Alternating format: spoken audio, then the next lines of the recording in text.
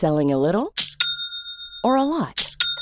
Shopify helps you do your thing however you cha-ching. Shopify is the global commerce platform that helps you sell at every stage of your business. From the launch your online shop stage to the first real-life store stage, all the way to the did we just hit a million orders stage. Shopify is there to help you grow. Shopify helps you turn browsers into buyers with the internet's best converting checkout. 36% better on average compared to other leading commerce platforms. Because businesses that grow, grow with Shopify. Get a $1 per month trial period at shopify.com/work. Shopify.com/work. Hello and welcome to the Rachman Review. I'm Gideon Rachman, Chief Foreign Affairs Commentator of the Financial Times. This week we're hearing from inside Ukraine. I'm joined from Kiev by Dr. Dmytro Nataluka, who's head of the Economic Affairs Committee of the Ukrainian Parliament. I met Dmytro at a dinner in Munich the weekend before the war broke out. He was an impressive man, chatting to me in fluent English and to others around the table in French and Italian. I even remember how he looked, dressed in a tweed jacket with a pocket handkerchief and a neatly trimmed beard. It was a very pleasant evening, but the subject matter was dark. I was pretty sure, based on other conversations at the Munich Security Forum, that Russia was poised to attack Ukraine.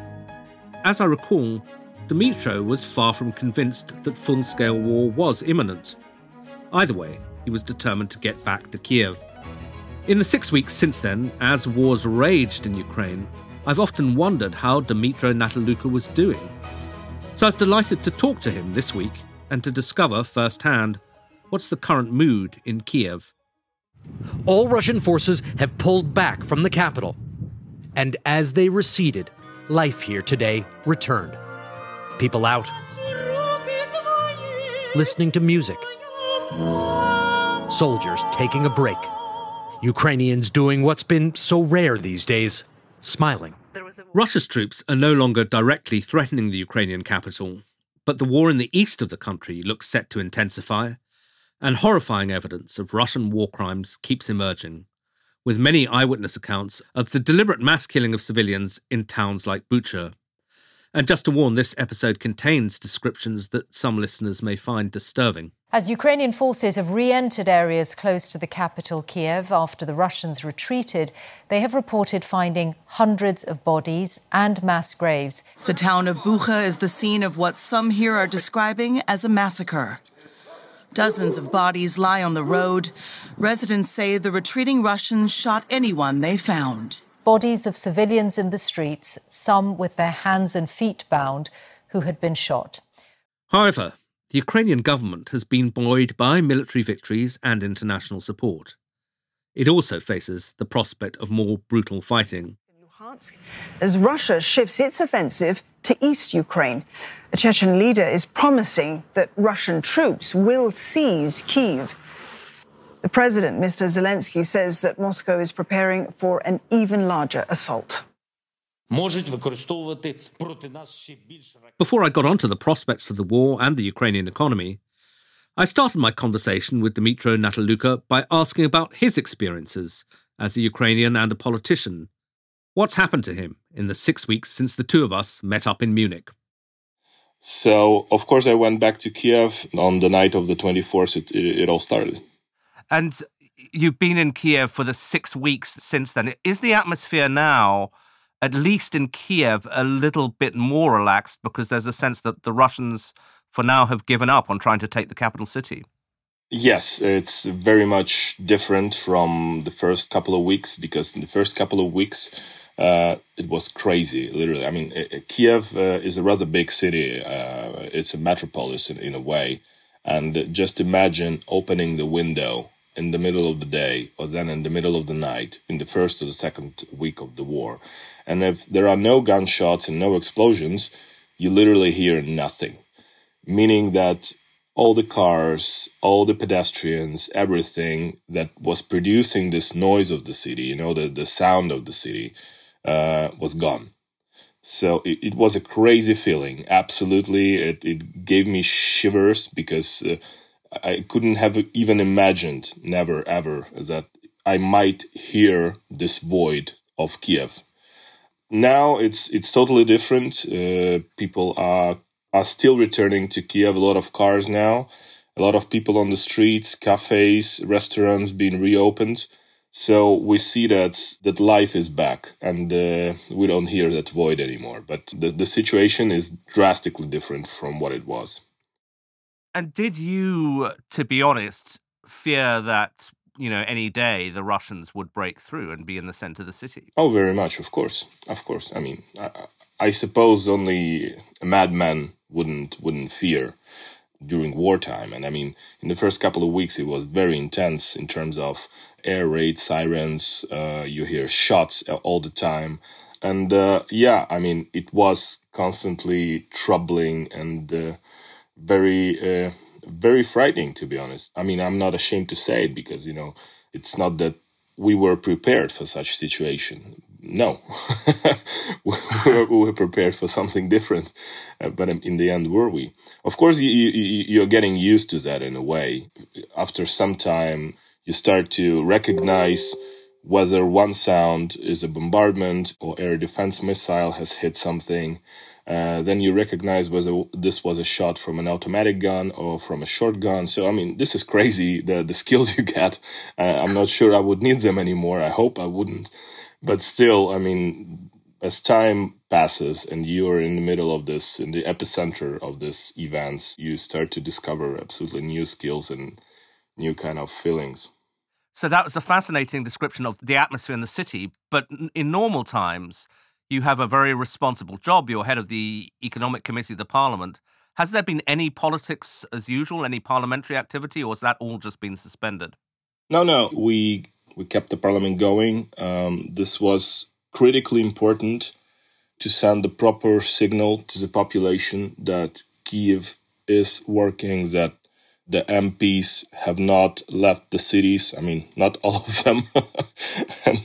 and that the state institutions are in place and they're working. Because as you might remember from the very beginning, the main objective was to take down the government.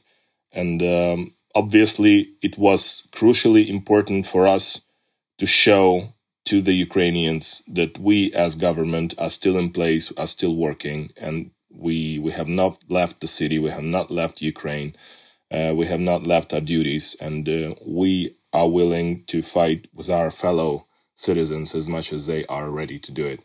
So we held a number of hearings in the House, in the Parliament, in the first couple of weeks of war, and that was frightening as hell, I might tell you, because when you gather 380 MPs in one place, which is not even, it's not a bunker.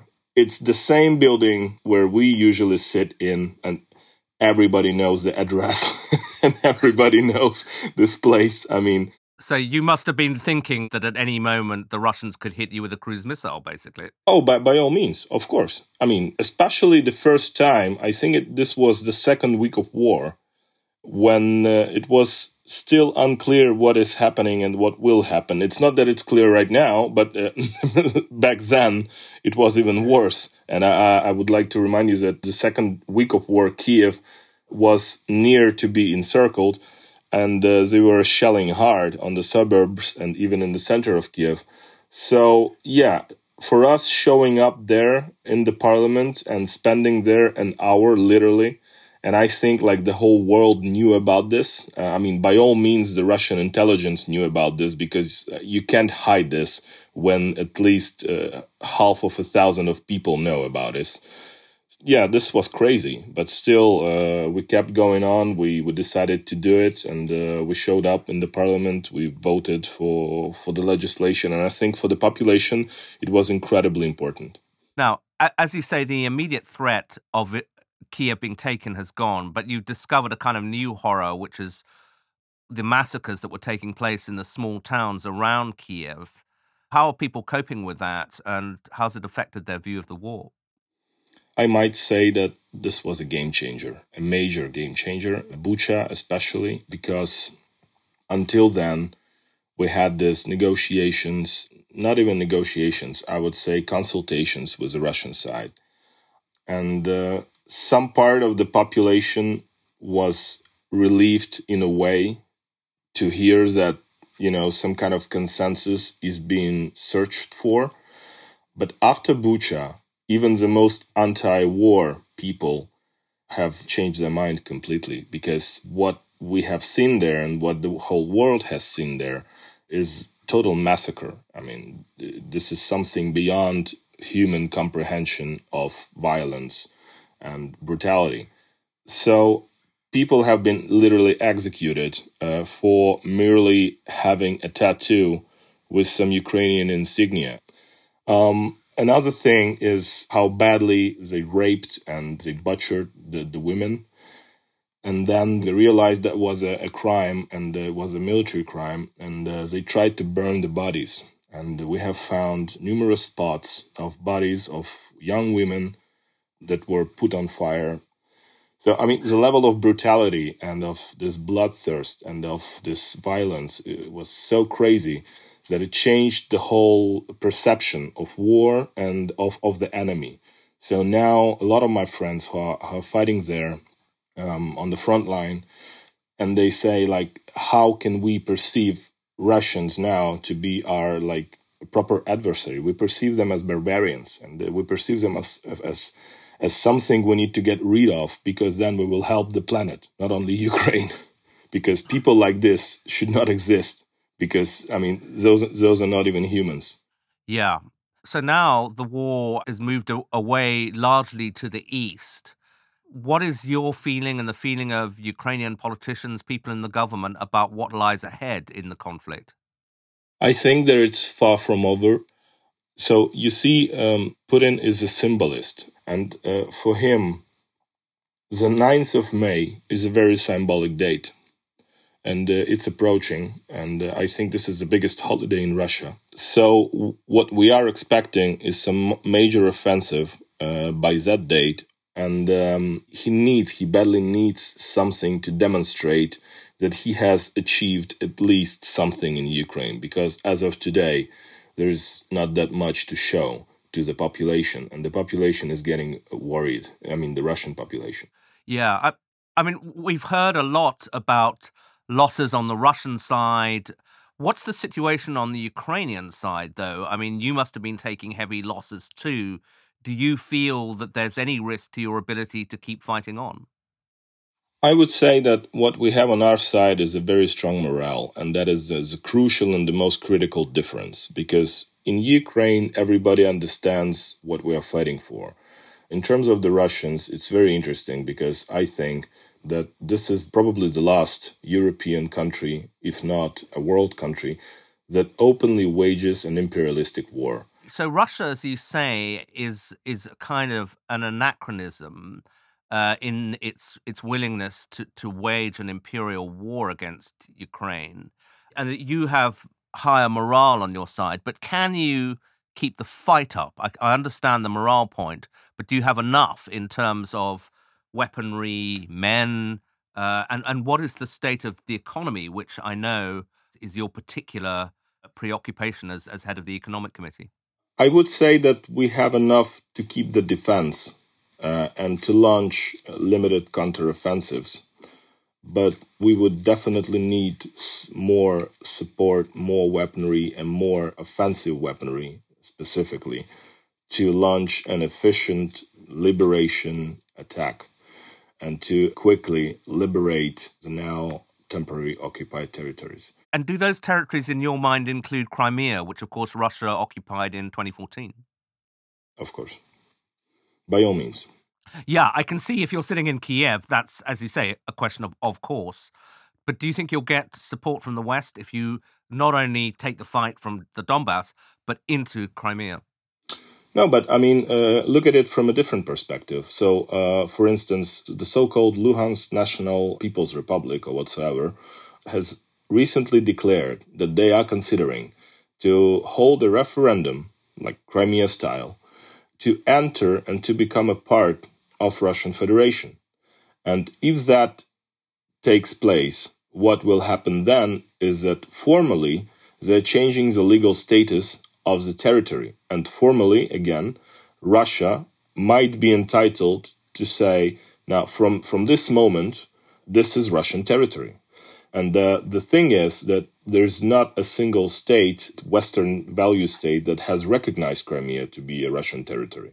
And I think you will have the same situation, hypothetically, with the Luhansk territory. So does that mean that we are not supposed to liberate the Luhansk territories that a couple of weeks ago still was officially Ukrainian territory that is temporarily controlled by some terrorists? I don't think so. And tell me about the economy as well, because again, thinking back to Munich, you were already worried even before the invasion about the pressure that was being put on the economy by the fear of invasion. The destruction has been absolutely enormous. Is the economy still functioning, and how much will it take to put it back together again? The economy is still functioning in a way, of course, even though the numbers are very troubling. The economy has shortened to, I think, at least 45% by now.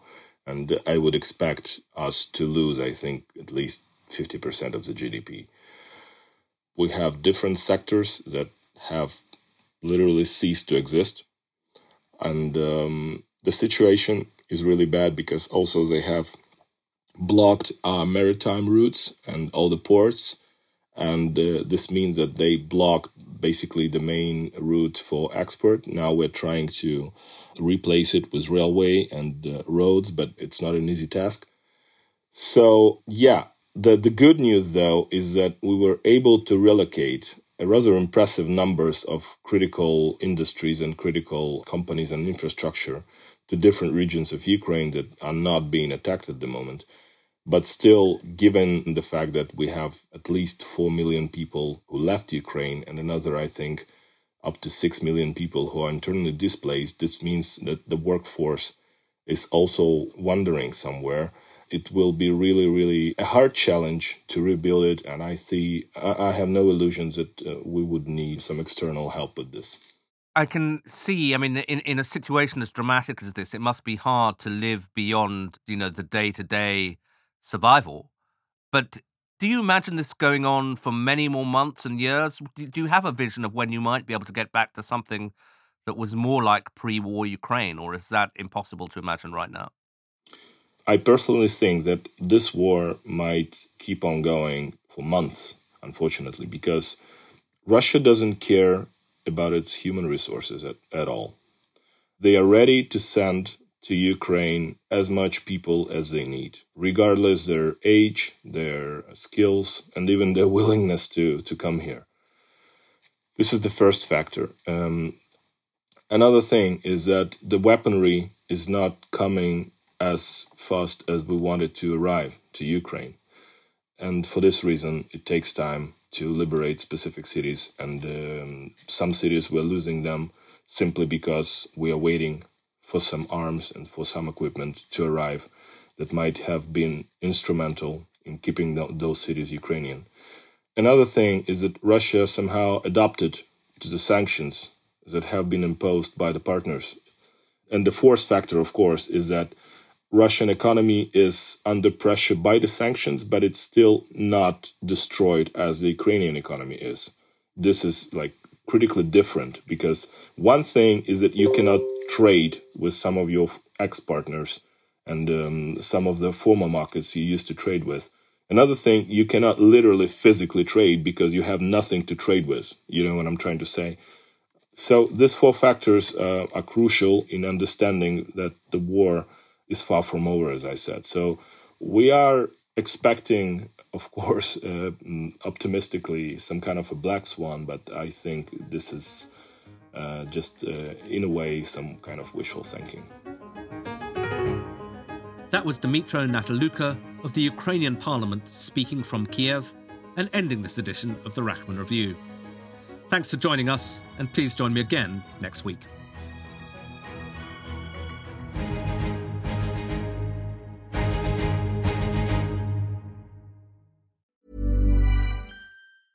Even when we're on a budget, we still deserve nice things. Quince is a place to scoop up stunning high-end goods for 50 to 80% less than similar brands. They have buttery soft cashmere sweaters starting at $50, luxurious Italian leather bags, and so much more. Plus, Quince only works with factories that use safe, ethical, and responsible manufacturing. Get the high-end goods you'll love without the high price tag with Quince. Go to quince.com/style for free shipping and 365-day returns.